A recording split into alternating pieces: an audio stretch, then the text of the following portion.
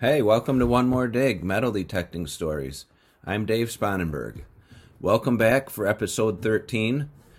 I have some interesting topics to cover today, or at least I think they're interesting. I hope someone else thinks they're interesting as well. The first interesting point is we are at 990 downloads currently over the course of the One More Dig podcast series.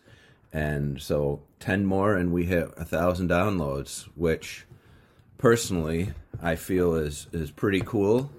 And I think it means that there's some people out there that are probably returning listeners. And once I hit 1,000 downloads, I think we'll have a little bit of maybe a raffle or a giveaway. I'm currently having a new logo designed for the podcast and plan to make up some shirts, and maybe we can do a giveaway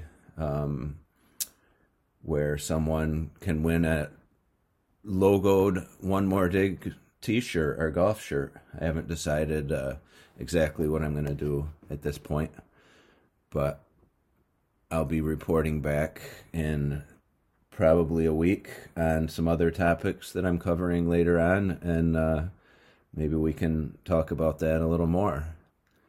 It'd be a good way for me to maybe get some email feedback anyway to entice people with something free. But yeah, so thanks everybody. 1,000 downloads in the near future, and hopefully next time we talk we'll pass that and have a reason to celebrate here at One More Dig Metal Detecting Stories.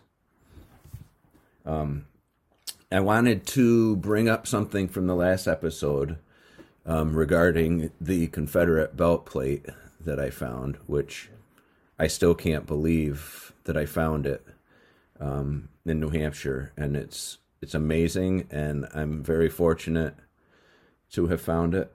There were a couple details that in my story that I think I want to clear up a little after finding out a little more information. And basically, I thought there was only one regiment of the Civil War in New Hampshire, and there were actually many, and there were actually a handful out of Concord, New Hampshire.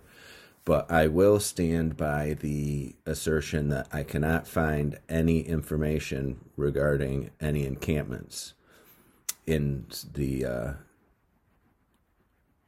central New Hampshire. There, with having all those regiments, there probably were places where they camped and waited to go south, but I can't find information regarding that.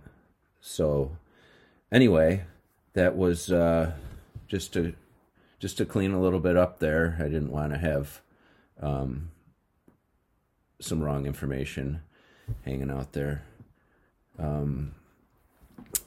What else happened since we've last talked?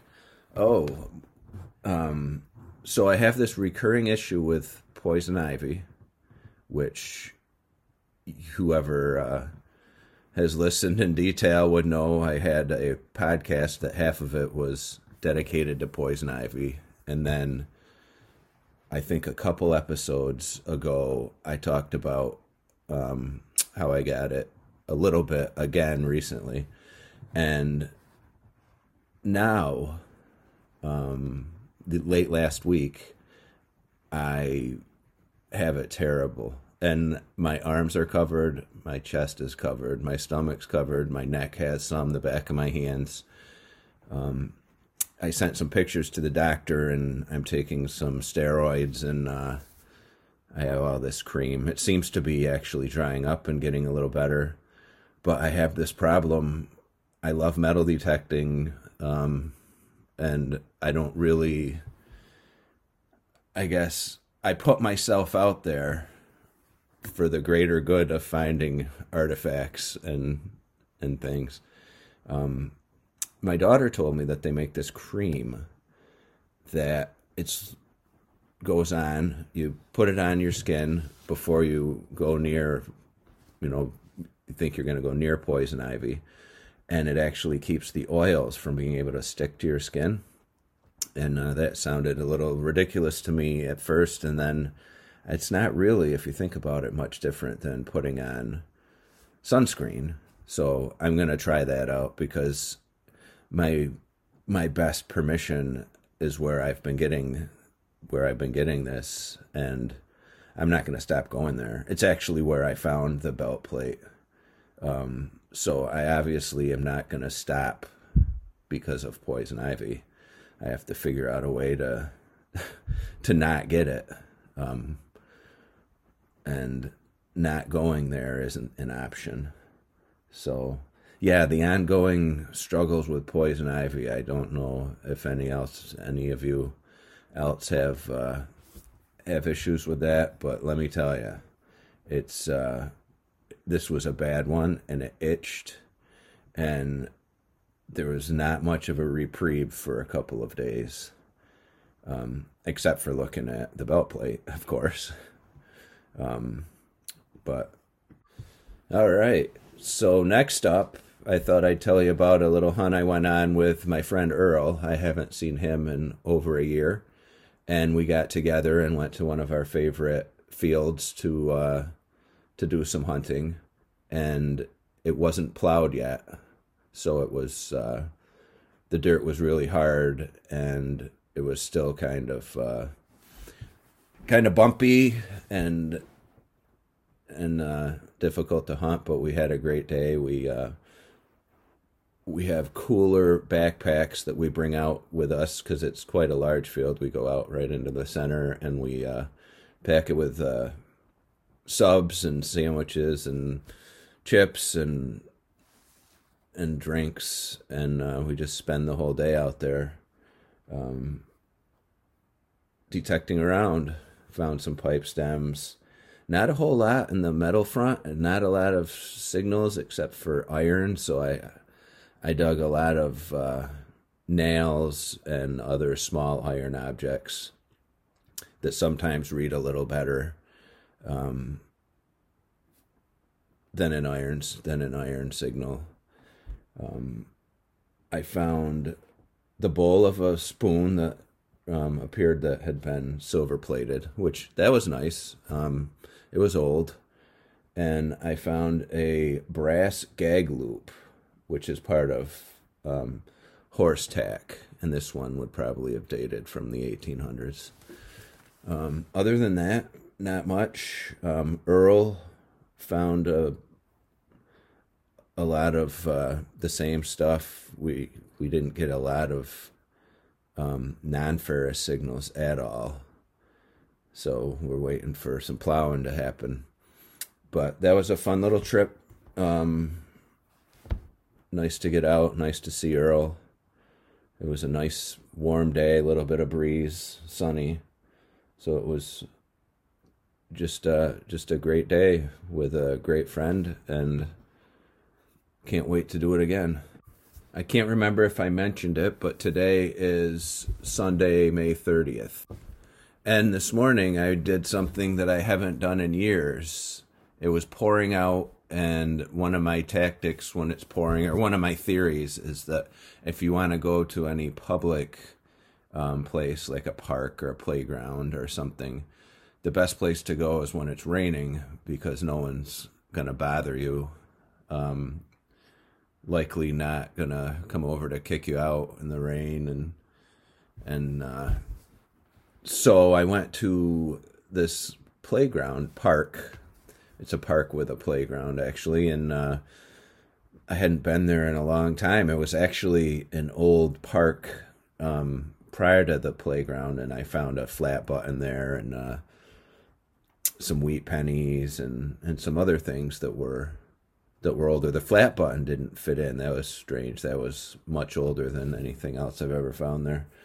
But today I went in with the sole purpose of going into the playground and just seeing what I could find, because I see all these folks on the Facebook groups, they go into playgrounds and they find all these coins and sometimes jewelry and Matchbox cars and stuff. So it seemed like something. I only had an hour, so I went in, and it's the funniest thing what kids carry around in their pockets. It's so weird, some of the things that you find.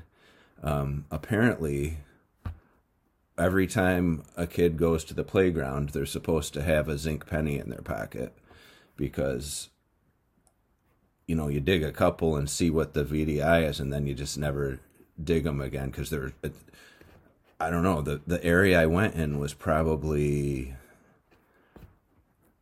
maybe 70 by 70 square, and there had to be 1,085 was using my dais, which in 85 is a zinc penny. It was 86 maybe, and there's like 1,000 of them.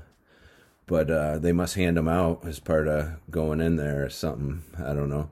But I did find a neat little heart-shaped pendant. It was clad, but it had a little fake diamond in the middle, and it was cute. And then I found a little tiny toy gun for an action figure, and I found the wing that looked like it was probably off the Falcon from Marvel, and just a whole bunch of other random weird stuff that kids must carry around in their pockets. I don't know, my kids always had stuff. My daughter would put rocks in her pocket, and then you'd find them in the washing machine or something, or in the dryer. So I was only there an hour, and I didn't find anything super good, but it was still fun, something to do. No one did bother me since it was raining, and I enjoyed myself. I haven't done that in eons. I am excited to get back to field hunting, but that was a good time. So I also have decided that I'm going to put a new segment in to the podcast every episode, called One More Dig, and I'm going to sort of just explain and tell the story of my one more dig every time I go detecting. And so I have to tell you the rules here.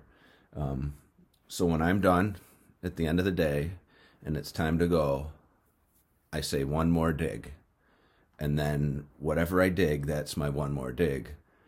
Because sometimes if I don't like my one more dig, I'll find some more signals and dig, but I will only count the item that I declare as my one more dig. So the last 4 times I went, there were 2 times were tinfoil, 1 time was a nice musket ball, and 1 time was a mercury dime, that's always a cool one more dig, to find silver.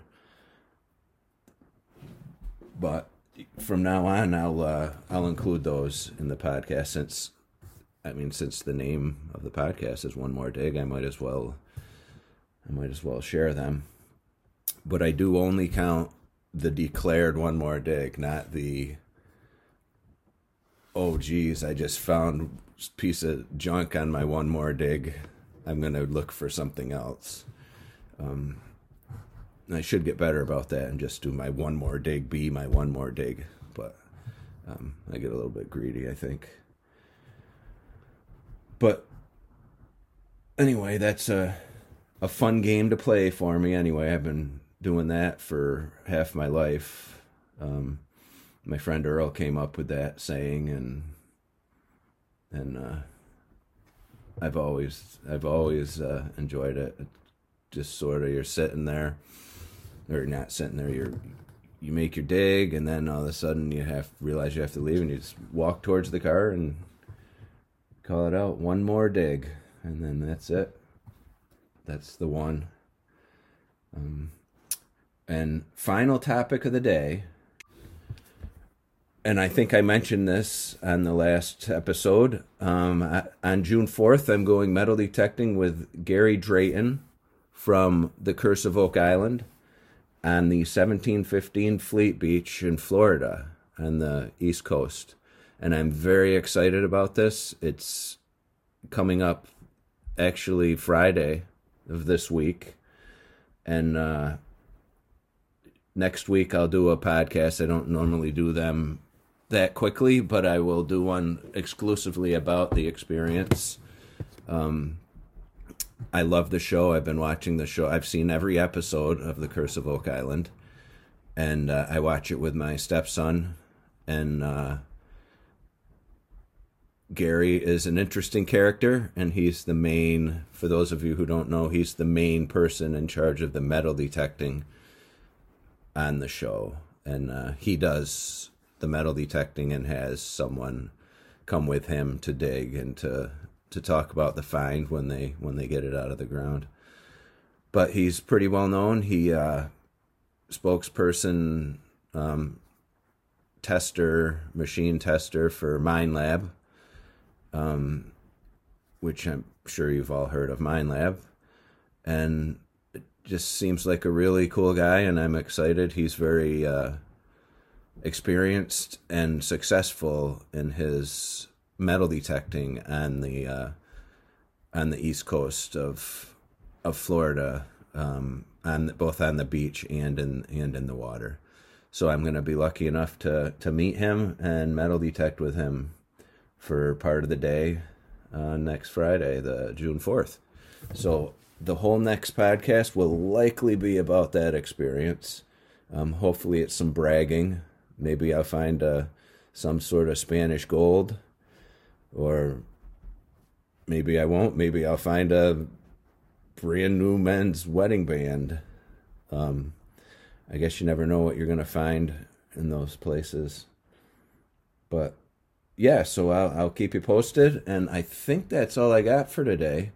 As I always end, please send me an email at omdstories@gmail.com if you have any questions or suggestions on future podcasts. I'd love to have some ideas on future podcasts that that someone else is interested in hearing about other than myself.